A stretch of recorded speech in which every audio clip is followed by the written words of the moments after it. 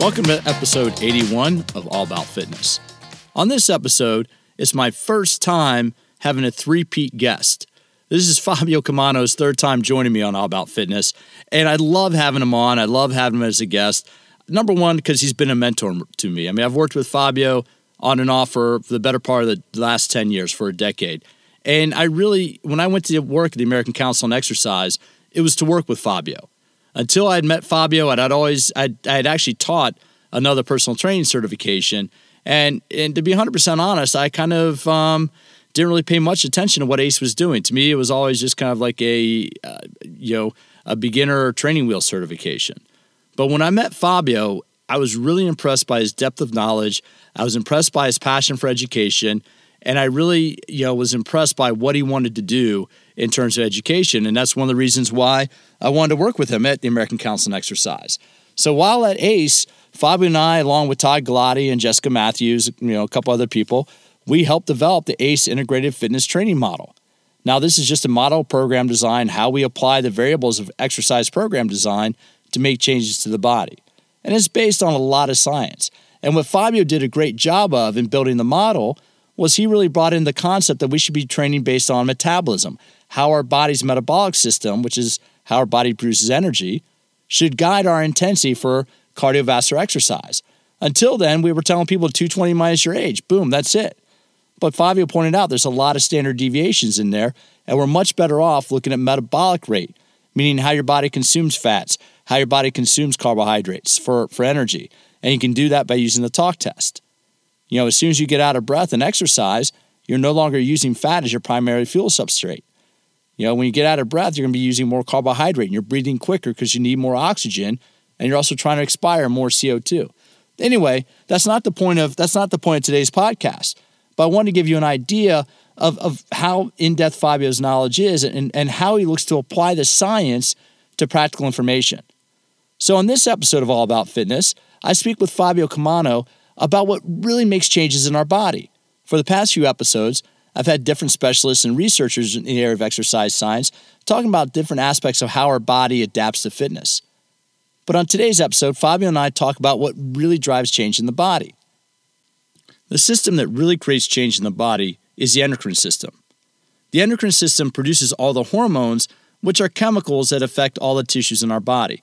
Fabio explains what hormones are, and most importantly, talks about the different hormones that are affected by exercise and the results they produce in the body. After a brief word from the sponsors of All About Fitness, it's my honor to sit down and discuss the endocrine system and the hormones affected by exercise with Professor Fabio Comana of San Diego State University. You enjoy exercise. You actually have fun working out. Are you aware that physically active individuals like yourself have a lower risk of developing a chronic disease when compared to sedentary, inactive adults? All About Fitness is sponsored by Health IQ, an insurance agency that helps physically active, health-conscious adults like runners, cyclists, weightlifters, and vegetarians get lower rates on their life insurance. Being a good driver saves you money on car insurance. Now with Health IQ, your active lifestyle can help you save money on the cost of life insurance. Health IQ is a life insurance agency that recognizes the fact that you make your health a priority and rewards it with a more affordable coverage plan. Go to healthiq.com/AAF to support the show and see if you qualify for Health IQ's exclusive rates. No one ever plans to fail. They simply fail to plan. Don't let your past scene fail your family by leaving them financially unavailable to overcome life's challenges. Go to healthiq.com/AAF and take a quiz to find out how you can start saving on life insurance today.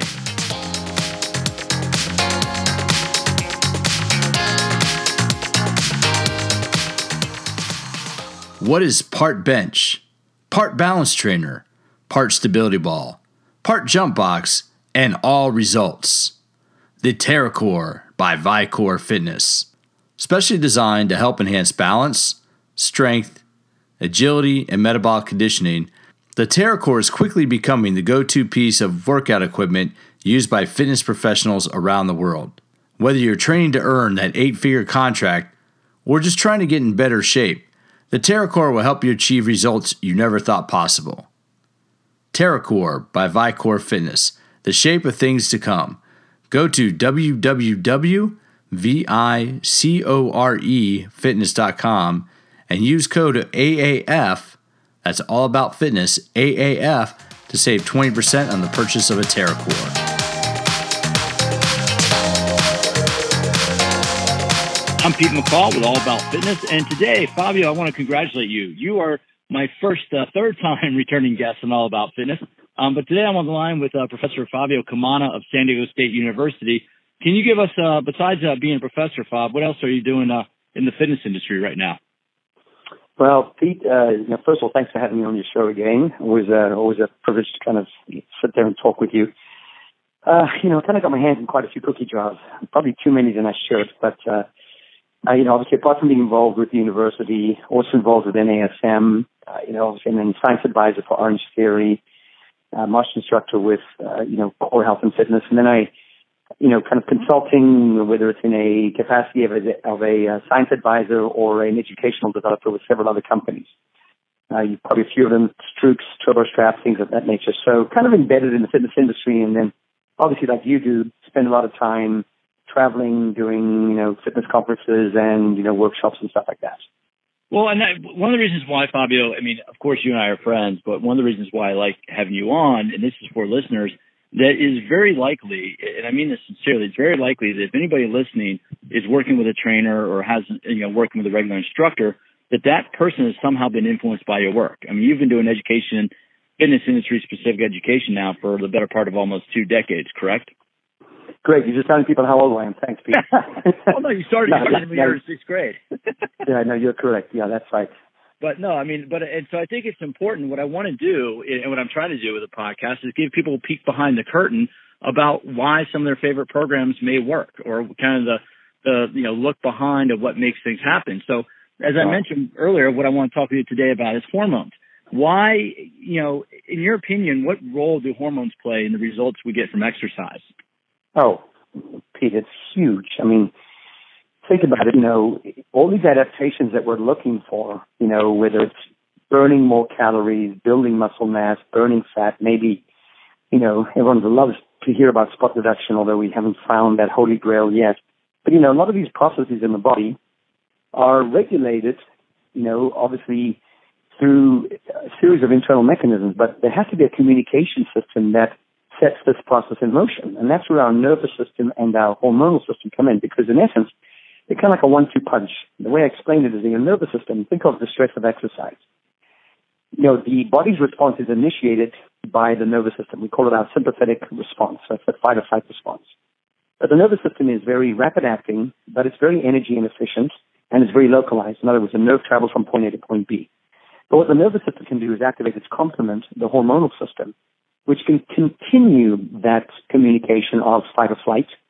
And the beauty of the hormonal system is once you put a hormone into circulation, it can stay in circulation for a longer period of time. It's more energy efficient, and it has more of a generalized effect. So rather than going from point A to point B, a hormone can basically, in circulation, can be distributed to multiple destinations. And that's why hormones don't just have one effect. Hormones have multiple effects on the body. And that's what we need when we go to fight or flight response, or we restore homeostasis post-exercise. It's multiple systems undergoing some form of change or return that has to be coordinated by communication system, and that's where the hormones really play their role. So, because I think many people know that in the first, and again, this is a consumer audience, I think most people are probably aware that the initial strength gains they make are from the nervous system being more active. Is that, what's going on if somebody starts a strength training program, kind of let's walk through what's happening initially with the nervous system. And then at what point, because I know there's been some debate on the hormone hypothesis, but initial gains are primarily driven by the nervous system. And then what role in the long term, do the hormones play a greater role? Does the endocrine play a greater role in the long-term adaptation process? Sure. So you're absolutely right. The first thing to think about, if you're talking about muscle, you're spending your day right now going through an undulating effect of muscle protein synthesis and muscle protein breakdown. So we are constantly building and breaking down. And if you look at your day, generally you see more muscle protein building happening after you eat. So in the hours following a meal, when you introduce protein into the body will go into more of a building stage. We call it positive nitrogen balance. And then after a few hours, you've kind of gobbled up those proteins, and then your body goes into a little bit of a breakdown. So we're kind of undulating all day long. So, but when it comes to weight training, what we have is this goal of saying, hey, I want to build additional muscle. I'm not just kind of going through the status quo of up and down, up and down. I'm going to kind of take my trend and start building it upwards. So that needs kind of a whole hormonal cascade. In other words, we need to start, triggering certain changes. And you're absolutely right. The initial gains you might see in weeks 1 after that muscle soreness, maybe week 1, latter part of week 1 into 2 and 3, are predominantly through the neural system. It's just the nervous system becoming more efficient because it's a very rapid acting, system. So it responds very quickly. And then you'll notice that kind of gain starts to, that this initial impressive gains kind of peak. And then it's kind of like that slow, hopefully trek upwards. And that usually starts around weeks 3 to 5. And that's really where, you've provided the stimulus.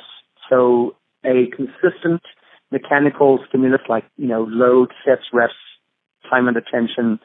And of course, there's a complement of nutrition and recovery and everything going with it. And that's kind of starting to shift this whole paradigm of, yes, we're building and breaking down, but now with the hormonal influences, and it's not just the hormones, it's how the hormones bind to receptors, kind of like a key goes into a lock.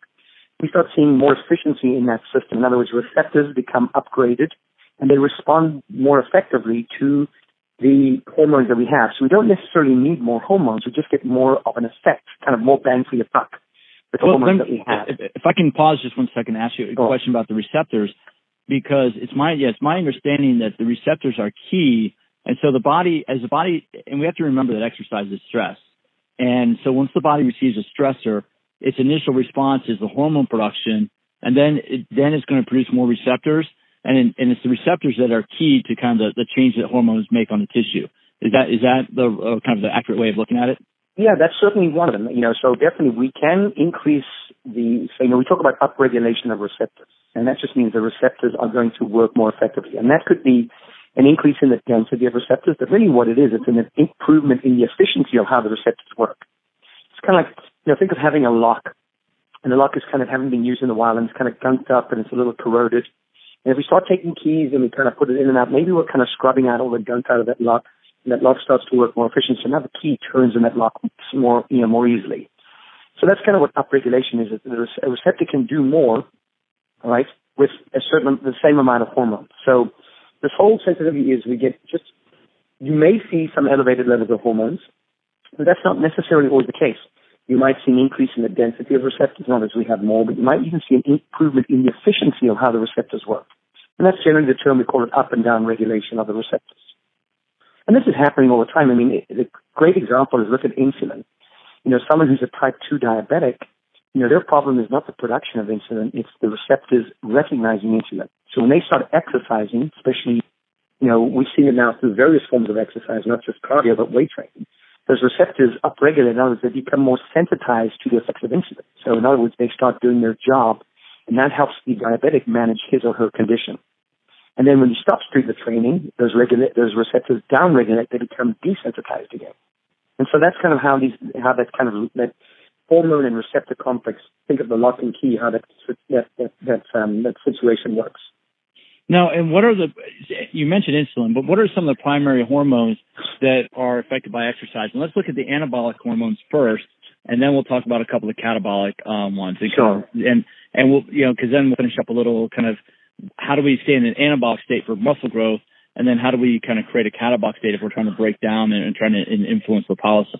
So I think to help understand this, we've got to go through the whole process of what we call exercise adaptation, because exercise in itself is kind of a catabolic event, right?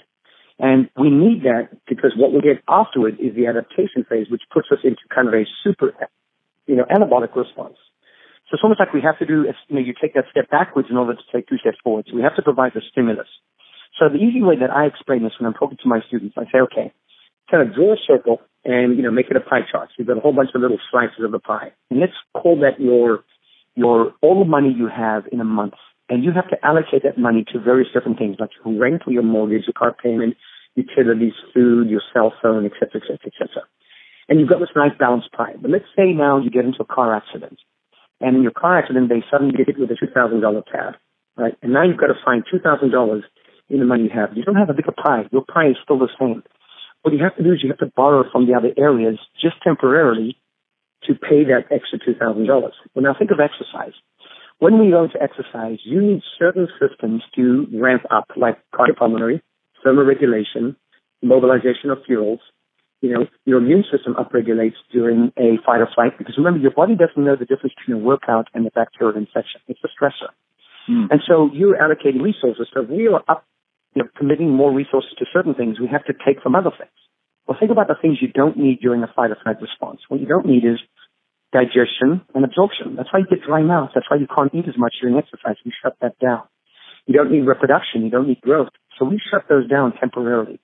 In the meantime, what we do is we ramp things up. So David, why does a dog pee when it's scared? It's because if you're going to run for your life and you had a pound of fluid sitting in your bladder, it's just going to slow you down. So getting rid of that would help you run faster. I don't know. Some gyms I've seen, Fabio, I wouldn't be people, but that's why some people run to the bathroom before they work out, right? And so this is simply the allocation of resources. Now, temporarily it seems like, well, that wouldn't be a good thing, but for a temporary, moment, like an hour, 2 hours, or 3 hours, whatever your exercise is, that's actually not a bad thing. But then we go into what we call the recovery, and that's where homeostasis restores. So all those hormones that were involved in shutting down those things, they are now released back into circulation.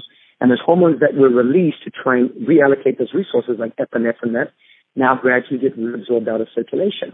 And then what happens is, on top of that, with the mechanical stimulus and the stimulus that you provided during the workout by doing some muscle damage, creating some metabolic stress, you're also producing the elevation of certain hormones to higher levels than normal, and that's creating that adaptation. So it's not just catabolic, anabolic, it's restoration of homeostasis coupled with a little bit of stimulus to get some adaptation. And that's really what the pathway we follow. That's what we call an exercise adaptation syndrome. And kind of in that adaptation is restoration or recovery. And that's such a critical part in the hormones. And what are, I don't think what people understand is that basically, that usually takes you about, a semester to teach to your students? I mean, you walk in a very easy to understand way pretty quickly. Yeah, so I could basically, what I'll do when I'm typically teaching this, I take them through, that little pie chart that I showed you, and then I'll talk about, okay, guys, so this is what we want post-exercise, but now the one thing that most of us don't think about is, stress ordinarily is not going to kill us. Stress is a very good thing for the human body in moderation, because that's what helps us survive as a species. Think about it. Darwin said survival of the fittest. When a species is exposed to a stressor, it either perishes or it adapts. It's a simple biological fact. And so we are very resilient as a species because we're constantly adapting to the stressors like our environment. And so stress ordinarily in moderation is a good thing. But what the body needs after stress is a period of recovery. And for you and I, what recovery means to the exerciser is not only to recover, to return you to homeostasis or your baseline, but to also enable some adaptation. And that's the problem that I'm not getting, because what a lot of people dissociate is they think the exercise stress on the body is very different from your relationship stress and your work stress and your financial stress. Your body doesn't know the difference. Think of it this way. You go to the gym, your heart rate goes up, your blood pressure goes up, you sweat. You go to work and your boss calls you in and is about to fire you. Your heart rate goes up, your blood pressure goes up, you sweat. You get into a big argument with your significant other, your heart rate goes up, your blood pressure goes up, you sweat. These are just purely fight or flight responses. Your body, the stimulus might be different, but the physiological response is the same. And we've changed the game. We now have introduced a completely different set of stresses into our body, and the reality is they don't go away. It's your commute, it's your boss, it's your job, it's your finances, it's your relationship with your kids. And so what's killing us is really the inability to recover. And that's what's killing our exercise programs. We're training hard to adapt. But if you don't allow yourself the recovery, if you don't manage that other stress in your life, your body is not recovering, so the hormones are not restoring themselves, and you're not getting that adaptive spike that we're looking for from some of those anabolic hormones. So we cannot look at exercise without looking at the proper restoration of homeostasis plus time to adapt. So if with higher intensity exercise, and we have a podcast we already recorded on this. I'll have to post what number it is. I think it's like number 5 or 6. But when we have high intensity exercise, that's a major stressor. So how many times a week? We don't need to go into all the specifics, but how many times a week should people try to limit high-intensity exercise to? When people are our age, so we're not quite old yet, but we're getting there. So, I look at Gen Xers, and I know that's a group that you and I are very interested in. When I talk to Gen Xers, they shouldn't be doing this training, 2 times a week, maybe 3 times at most. But, it's hard to say because I need to know what you're doing outside of your workouts, because if you have a stressful life outside of it, then that 2 to 3 times might also be too much. But if I'm to make a general blanket statement, I would say 2 to 3 times a week is probably would probably be the threshold. Now, if you're 25 years old and you don't have much stress in your life, yeah, you could probably handle 4 to 5 times a week. I wouldn't say indefinitely. We all need time to recover from stress. But I think the picture that your listeners have to take away is that you have to look at all stresses in your life. And you know what? This is why we have to undulate our exercises. And we're doing this now on a daily basis when we're starting to look at how well have you recovered in the morning. So I know you've talked on things like heart rate variability and things of that nature. These are the new tools that we're starting to use to gauge where are you first thing in the morning. Because if you haven't done a workout, maybe today's a yoga day. Because if you're stressed today and I add more compounded with more stress, you're going to be worse off tomorrow. And that's your immune system being compromised. That's the risk of illness and injury. And we all know this is chronic overuse. So I would say start with a gauge. 2 to 3 times a week for most people would be adequate.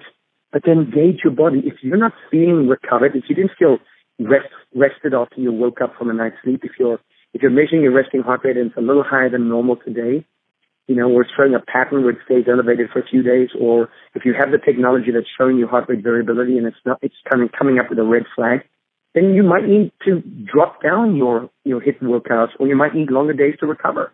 We have to be very fluid now because I can't control the stress outside of your exercise. That is your life. But you have to be responsive. And the analogy I always give people is think of a check engine light in your car. The check engine light has a very significant purpose in the car. It warns you that something is not right. But we don't have that in the human body. Generally, we're hurt by the time our check engine light goes on. So we need to start being proactive and listening to our body.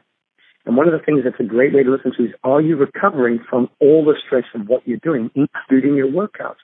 And if you're not, and we have these tools to kind of give us some sort of measurement, then listen to your body and take an offload day or a deload day.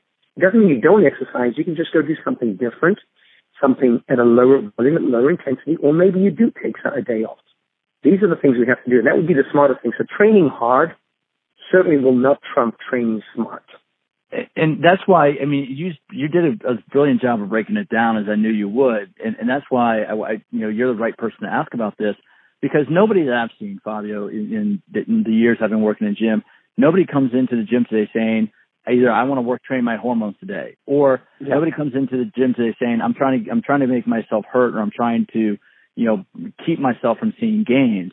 Yet my fear is, and I see this all the time, people feel they have to exercise hard every time they exercise, when in reality, sometimes, and the way you broke it down is brilliant, when in reality, sometimes just a low intensity, just go in and move. You don't need to pick up a weight, just move. Yeah. Do Tai Chi, do yoga, do a Zumba class, just move for an hour to get your body moving. You don't need, people don't need to crush it all the time in order to get the long-term benefits from exercise.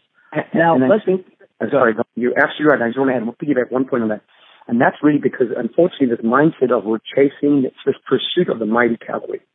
We believe if I go to the gym and I train hard, I burn more calories and helps me lose weight. All you've got to do is look at the research that's coming out. For most of the population, the calories we burn in exercise are just not adequate or sufficient to result in significant weight loss.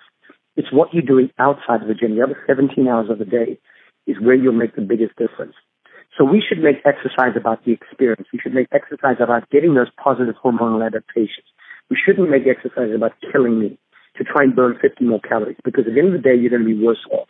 If we shift our mindset, or if we train the way we think, to think about, if I make exercise more experiential and I focus on exercise being nothing but beneficial for me, coming to the things you were alluding to, and then I worry about getting those extra calories outside of my workout, we would be so much better off as a population. And I think that's just the mindset. And it's been interesting. I've been having an ongoing conversation with a couple other people in our field about, there's been some stuff in the industry about body shaming among some presenters. And, this is funny because you know me, Fab. I'm not, your nickname for me is Happy Buddha. For people, for listeners, I don't know if I wouldn't consider myself full figured, but I definitely, would you agree, Fabio? I'm probably husky. Yeah, no, but you're a healthy husky. And that's just it. Is I work when I exercise and I look at fitness. Personally, I look at fitness as the experience.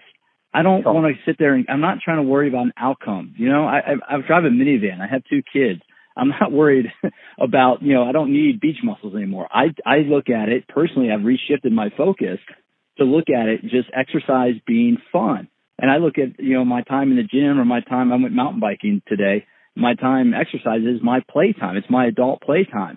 Do you think it's important? I mean, do you think it's important that people kind of reshift their focus? And how much of, I know I do that, but I know a lot of the same stuff you do. How important do you think, how much better do you think people would be if they shifted their focus away from trying to achieve some sort of appearance or aesthetic goal and made it more just about having fun through movement? Absolutely. And I think what you're touching on has such relevance with the Gen X population group, because you look at this population group, think of how we grew up. We grew up with no other mentality other than go hard or go home. That's all we knew. High impact aerobics. It was all about aesthetics. You had to look good. You had to have the beach muscles, like you said. We didn't know much about the body, and we just trained hard. And now look at us. We're 20 years down the road, and we're all broken. But the thing is, we're also undergoing a lot of hormonal changes. You think of the testosterone level in a male who's 45 to 50. His level of testosterone is half of what a 25-year-old is. You look at a woman who's going through those stages of her life. So she's going through perimenopause into menopause. Her levels of estradiol, which is the biologically active form of estrogen, is dropping. And so she's making some she's making some estrogen, but now it's estrone, which is less biologically active. And if you look at what those hormones do in a healthy male, good amounts of free testosterone keeps fat out of his midsection, as does estrogen in a woman. So what's happening to both that male in his 40s, late 40s, female going through menopause, is we start to see this body shape change where we're starting to get more apple shape, right? We're starting to see more abdominal fat. So what does it do? It creates a sense of panic. Oh my God, what's happening? I need to do what? I need to diet. I need to exercise harder. So we just go into the gym and kill ourselves. And we starve ourselves. And we do all these obsessive things. And you're absolutely right. We should start embracing the reality. The body is going through changes. The body is never going to be what it was when we were 20, right? But you can still be very healthy. So you're absolutely right. We need to focus on, listen, if I make you obsessed about this, you're going to start to hate it. Why? Because you're going to get hurt. You're going to start to think and feel negatively about what you're doing. But I think you said it best. Exercise is an experiential solution. And that's what personal trainers bring to the clients, is make exercise enjoyable. Focus on the fact that, sometimes we have to help them and we have to accept that there are some changes happening in our body and we can't have that 20-year-old body anymore. I know it's a hard thing, so we're still going to see the PEDs and the aesthetic creams and the Botoxes, and that stuff's never going to go with Gen Xers because it's hard to embrace that reality. But it comes a point of time where we have to. You have to look yourself in the mirror and realize, my body is not 20 anymore. I have to think about what's ahead of me for the next 30 to 40 years, and that's longevity, that's quality of life.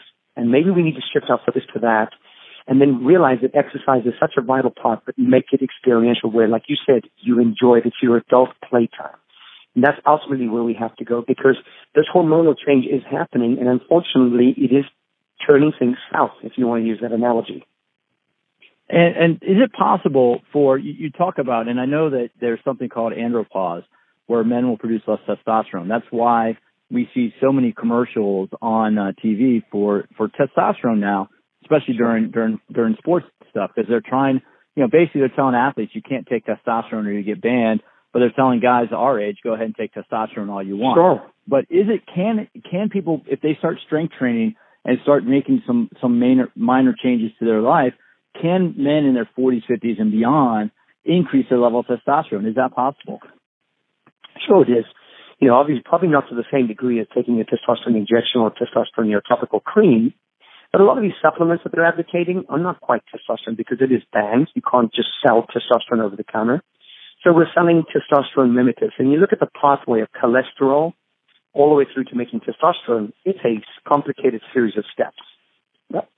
And along the way, we see byproducts like DHEA, and we see androstenedione, and these are all intermediary products that go to making testosterone. But the reality is, you could take a supplement that could be, say, hey, this is a mimicker, this supplement, this natural supplement looks like something that's, halfway down in the pathway. But there's no guarantee because, that same cholesterol molecule makes estrogen. If you think of it, estrogen, progesterone, and testosterone are all cousins of each other. In fact, the manufacture of testosterone goes through the production of progesterone. And in fact, in women, testosterone can be converted to estrogen because they're all cousins of each other. So just because you're taking a supplement, if you would say take, 10 grams of a supplement, how much that would translate to testosterone?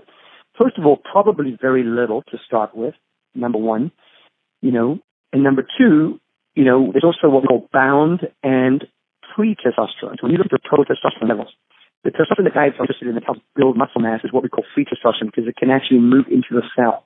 Bound testosterone is kind of regulated in the blood. It's kind of bound to a big protein molecule, and it's unable to get into the muscle cell. So just because you might see an elevation of the testosterone levels doesn't necessarily mean you're going to build more muscle because if it's not free testosterone, you're not going to see that kind of spike in your muscle growth. So, the only true ways to get testosterone is to somehow reverse aging, which we haven't figured that out, or to get a true synthetic testosterone shot. Don't have a mimicker, just get a testosterone shot, which we know is bad. That's why athletes cheat and they do it. So the thing is, training will give you a little spike. It's going to be a small spike, but it's probably going to be as comparable to all these supplements that are being peddled on the market. So I would say to you, don't waste your money on, taking all these supplements that really have no proven efficacy. Because you might start with 10, but a fraction of that could be converted to testosterone, and you might see that same result with just doing weight training 3 times a week. So, but again, let's be honest, Pete, taking a pill is a hell of a lot easier than committing the time to go to the gym and lift weights 3 times a week. So there will always be a market for these people looking for the pill. The gym time is fun time. That's when you get to go and listen to great podcasts and get to go learn things while you're. I agree with you. And you make it about the social experience. I just want to keep you curious. But let's talk about growth hormone, because growth hormone is very important, and I'm sure people hear a lot about that, especially because a few athletes have gotten in trouble for supplementing growth hormone. But sure. Growth hormone plays an important role in muscle building, but also in fat breakdown, correct? So sure, correct. Let me talk a little bit about what the role of TH plays. Well, if you think of the name human growth hormone, so when an adolescent is going through his or her growth spurt, we see massive amounts of human growth hormone because if you think about that hormone is really going to help regulate the entire growth process. We're not just talking about building muscle. We're talking about growth of the skeleton, growth of your organs, growth of everything. And so, it is very important in building skeletal mass. That's why a teenage boy, once he goes through puberty, he puts on a lot of pounds of muscle, right? He starts to mature into that male physique. And it takes a lot of energy to do that. So human growth hormone really helps burn a ton of fat, right? But once we get to the end of our growth phase, so think about probably late teens for a lady, maybe early 20s for a man when his growth plates in the long bones close. It usually indicates that he's no longer growing vertically. Well, we still have one other way we can grow, and that goes left and right, right? But so now our levels of growth hormone are relatively small because we don't need to grow. So sure, we have some undulations through the day. Like for example, when you're in deep sleep, you go through stage 3 and stage 4. We do see a little bit of a spike of growth hormone, and that's because that's when a lot of repair is taking place, and it does cost energy to do that repair. So growth hormone is wonderful, but we don't see much of it in adults. Now, people will say, well, if you lift weights a certain way, you can see like a 20 to 25-fold spike in growth hormone. Now, originally that sounds impressive, but if you phrase it this way, the 25-fold spike of nothing is still relatively nothing. Right? Yeah, true. Yeah. So our levels of human growth hormone that we have in the human body are very small in comparison to an adolescent. And, so that's why a 21-year-old who might still be growing can pack on muscle mass because not only does he have huge amounts of testosterone, he's got huge amounts of growth hormone too. But as adults, it's harder to put on muscle mass because that's one quintessential hormone that we just don't have much of anymore. Now, the interesting thing about this is also when you look at how growth hormone is regulated, so it's released from the pituitary gland, but it's regulated from 2 hormones that are released out of the hypothalamus. One of them, somatokinin, actually helps promote a little release in growth hormone, and another one, somatostatin, actually inhibits the pituitary gland from releasing growth hormone. But here's the problem. If you're stressed, so stress could constitute anything. You're not recovering from the stress, you're not getting good sleep, you're overtraining, you may be starving yourself of calories, you're not getting enough carbs in your diet. These are all construed as stress. Generally, the response we see is an elevation of cortisol. Cortisol is a quintessential stress hormone. And as much as you might hate the hormone, it's very noble in its intentions, right? And one thing that cortisol can do is actually interfere in the hypothalamus with the production of those 2 regulating hormones. In fact, what cortisol can do is actually produce more somatostatin, which will actually inhibit the production of growth hormone. So here you are going to the gym trying to get a little bit of a spike of growth hormone, but what you're forgetting is if you're living a stressed life, you shut off that pathway. So you'd be better served regulating your stress levels and managing that stress and getting the stress level down than you actually would be trying to lift heavy weights. So again, we've got to start to realize, a lot of times we're trying to do these end games like lift weights heavy, thinking we're going to get these spikes of hormones, but there's things that are happening behind the scenes that you're not addressing, and it's just shut off those pathways. So we have to be smart about things. And it's kind of like this hormonal matrix. Everything kind of weaves itself together. And if you start to understand the whole path, and a lot of it comes back to two quintessential hormones: controlling unmerited or unwanted elevations of cortisol. We do want cortisol at times because it's very healthy for the body, but when it's sustained at elevated levels, that's a bad thing. And that ties directly to your stress and how you can avoid and manage and cope with stress. And then the other hormone that we talk about is insulin, because insulin can also have some, consequential effects on how we burn fat and things of that nature. So I always tell people, if you could control those two hormones, first and foremost, those are kind of like, to me, the springboards. You try and bring those two hormones back under control. Then you start to find a lot of these other hormones like growth hormone and testosterone and everything start to play their game the way they're supposed to play. That's really, to me, the take-home point. And is that why sleep is being heralded like sleep? And we're starting to see a lot more about breathing techniques, proper breathing techniques. Is that why sleep and like proper breathing, are they seen as kind of like the way to reduce stress levels and kind of help balance out this flux in the body? Absolutely. I mean, you hit the nail on the head right there. Those are two very important, in a whole bag of tools that you could probably have. The ability, focusing on breathing. So we have various ways we can breathe. We have breathing tests that we can do to measure your stress. And we also have the fact that you've got to get sleep. It's not about the quantity of sleep, it's the quality of sleep. Are you getting restful sleep? Because a lot of people may sleep and they still wake up tired is because they didn't get into the deep sleep, which is really restful. And if you're not sleeping and you're breathing kind of very shallow and rapidly, you're stressed. And that's changing that whole hormonal matrix, which means what you're trying to get out of exercise is just not happening. Here's the way I summate it. Think about what we're trying to get as an outcome of exercise. I want to do what? Raise my metabolism. I want to raise my metabolism and burn more calories. I want to build more muscle mass. I want to lose abdominal fat. I want to burn more fat. I want to control my appetite. These are all the things I'm looking for out of what I call a healthy lifestyle. Call it exercise and maybe some dietary interventions. But if you ignore cortisol, chronic stress, and the effects of cortisol will wipe all that away, which means you're just spinning your wheels. You're investing all this time and effort to plan healthier meals and, exercise, but yet behind the scenes, the other 23 hours of the day, cortisol is just wrecking everything you're trying to do, which means you're just spinning your wheels going nowhere.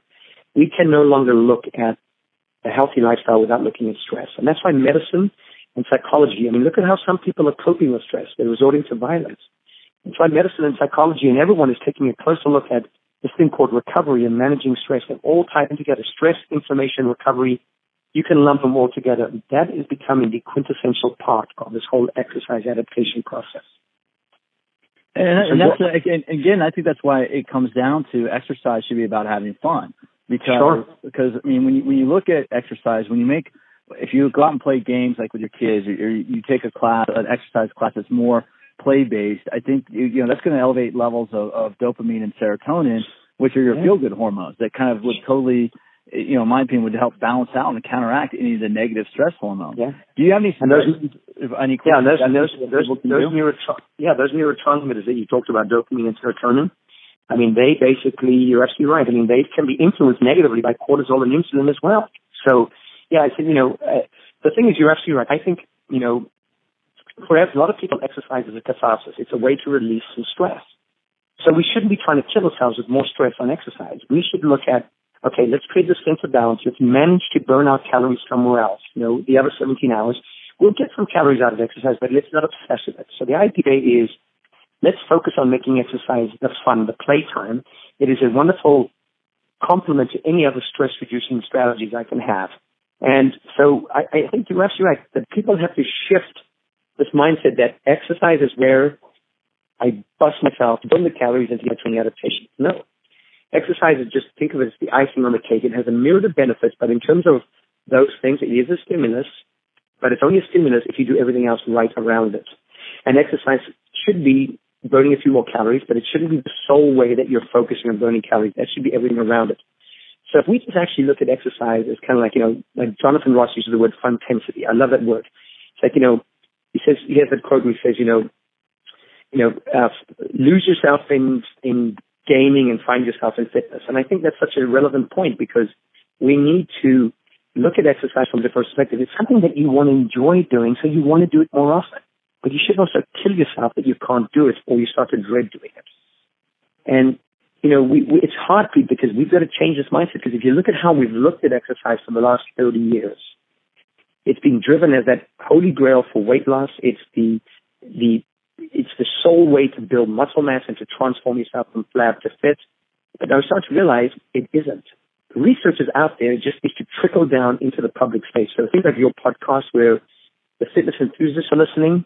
Hopefully this message is getting to them and they start to reassess and recognize that, there needs to be a sense of balance, and exercise has its place, but it's one piece of a big machine. It's just one of the moving cogs, and all the cogs can move together, especially to get the perfect outcome. And see, I think and I appreciate you saying that, because that's exactly the message I'm trying to give, is that we got to, exercise, lose weight, all that stuff. But you know what? We only got one way to do this thing, right? We only got one opportunity at this thing we call life. And it's like, exercise should be about getting the most out of life. I've been that person, and me, you call me Papa. Your nicknames for me are Happy Buddha and Papa, because I have two young kids. And I look at exercise as it gives me the opportunity to enjoy my kids. I had my kids late. And so I'm in my mid-40s and my kids aren't even in elementary school yet. And I want to be able to enjoy them. I don't want to be in my 50s when they're in their teens and I'm broken down. I got to stay active to be able to do that. So what do you got? What do you got happening for you? Because I know you're working with a couple different companies. If people want to follow any information, where's the best way they can? Do you blog? Do you write for anybody? Where can people? I do. So a lot of what I do is with the university. Obviously, that's my main career sort of commitment right now. Of course, what we do with the university is kind of owned to some degree with the university. So I do write articles and I post them on Facebook under my account, under my name. And then, obviously I do write and I do speak for ASM and, for the various different companies that I work for. I'm a spokesperson or I'm an educational content developer for them. And then, of course, as you and I do, we travel to conferences. So we have a full menu of conferences. So if you look at what I've got, kind of through a year, probably 20 to 30 different fitness conferences, writing articles for different publications. It's like I don't want to be a one-trick pony, but at the same time, I'm kind of spread myself a little thin sometimes, as we all do.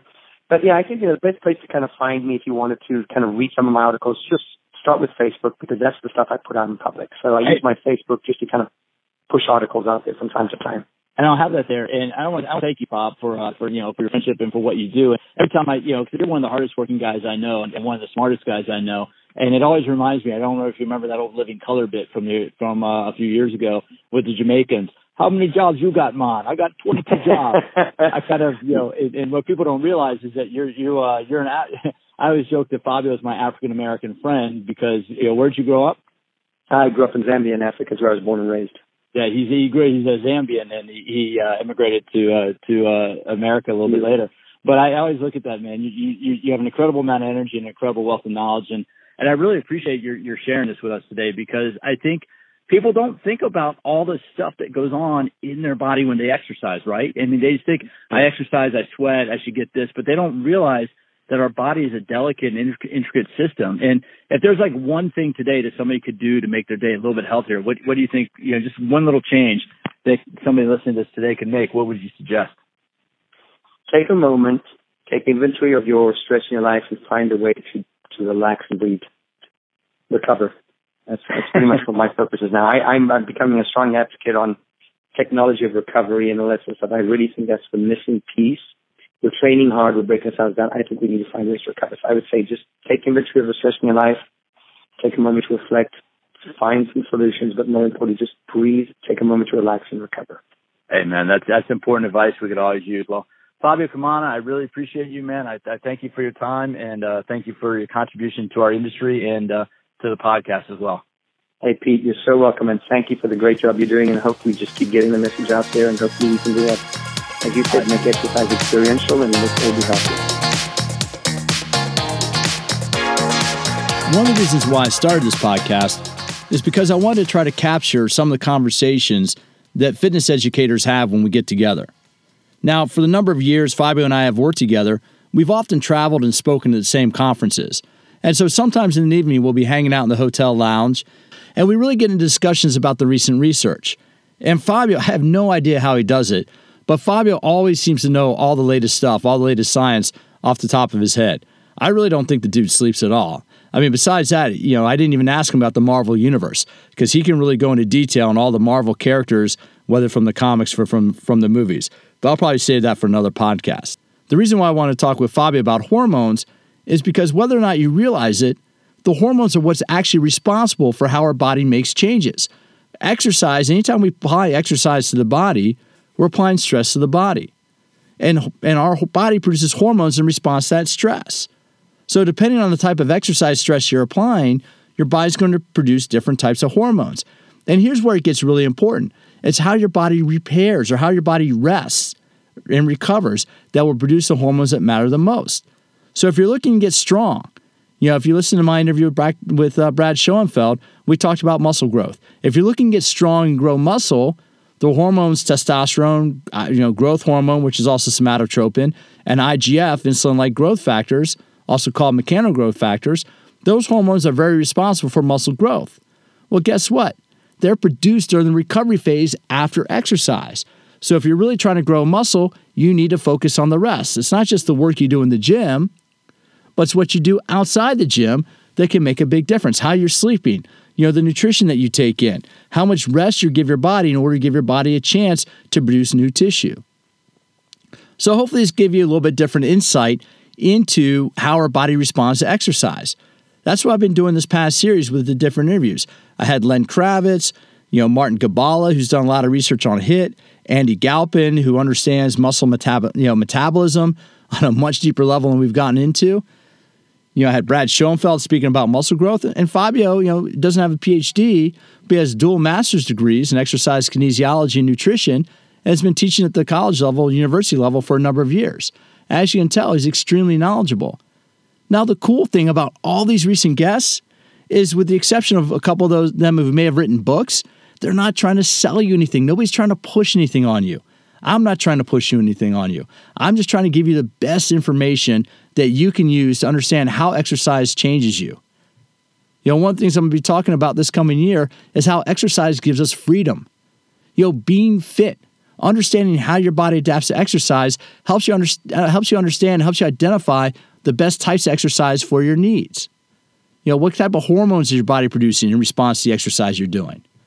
How are your muscles growing? How's your cardiovascular? How's your metabolic system adapting to high intensity exercise? All that's extremely important. That's the information I'm trying to provide to you because I want you to use that to have your best life possible. Being fit gives you freedom. Being fit gives you choices. Being fit gives you options. Marty Gabala talked about going out and playing hockey with some of his mates from university. What I'm saying is fitness gives you the opportunity, gives you the freedom to do what you want to do. Whether that's competing in a bodybuilding show, playing recreational sports, or just being able to walk around the block without being in pain, exercise gives you that freedom. And that's what I'm trying to bring you through this podcast. Anyway, if you're new to All About Fitness, nothing to sell you. I blog frequently for the American Council on Exercise. You can go to ACE Fitness, acefitness.org, to check out my blogs and what I've written there. I have a whole profile there. It has all the things I've written for them. I blog and write for 24 Hour Fitness. 24 Hour Fitness has 24 Life magazine, so check that out. A lot of great people also contribute to 24 Life. You have Kelly Starrett, LaShawn Dale, who's in charge of content for 24 Hour, but they get a lot of great people, and you don't have to have a membership to access 24 Life magazine. I'll have a link to that down in the show notes. I want to thank you for stopping by. If you find this information valuable, if you find that you're using it in your workout programs to give yourself a better life, better quality of life, the only thing I ask from you is to take a moment and give me a quick review. You know how the algorithms work. The better reviews you have, the more reviews you have, the higher up you are in the search bars. Also, if you want to share this with your friends, please feel free. I'm just trying to put a lot of good information out there to help you change your quality of life. There's so many charlatans out there. There's so many people trying to push snake oil that I'm just trying to bring you the people that understand exercise the best to help you understand how to use it in your life. If you have any questions, you can send them to me directly, Pete@PeteMcCallFitness.com. That's Pete@PeteMcCallFitness.com. To those of you who've been writing in with comments and feedback, thank you very much. I'm listening to you, and I'm trying to put them in and trying to adapt my show to what you want to hear. By the way, I put out all my blogs, whether for myself or for other people. I put out all my blogs on my Twitter feed. My Twitter feed is PeteMC_fitness. So if you want to follow my blogs, PeteMC_fitness on Twitter, and my Instagram is PeteMcCall_fitness. Thanks for stopping by All About Fitness, and look forward to having you join me for future episodes.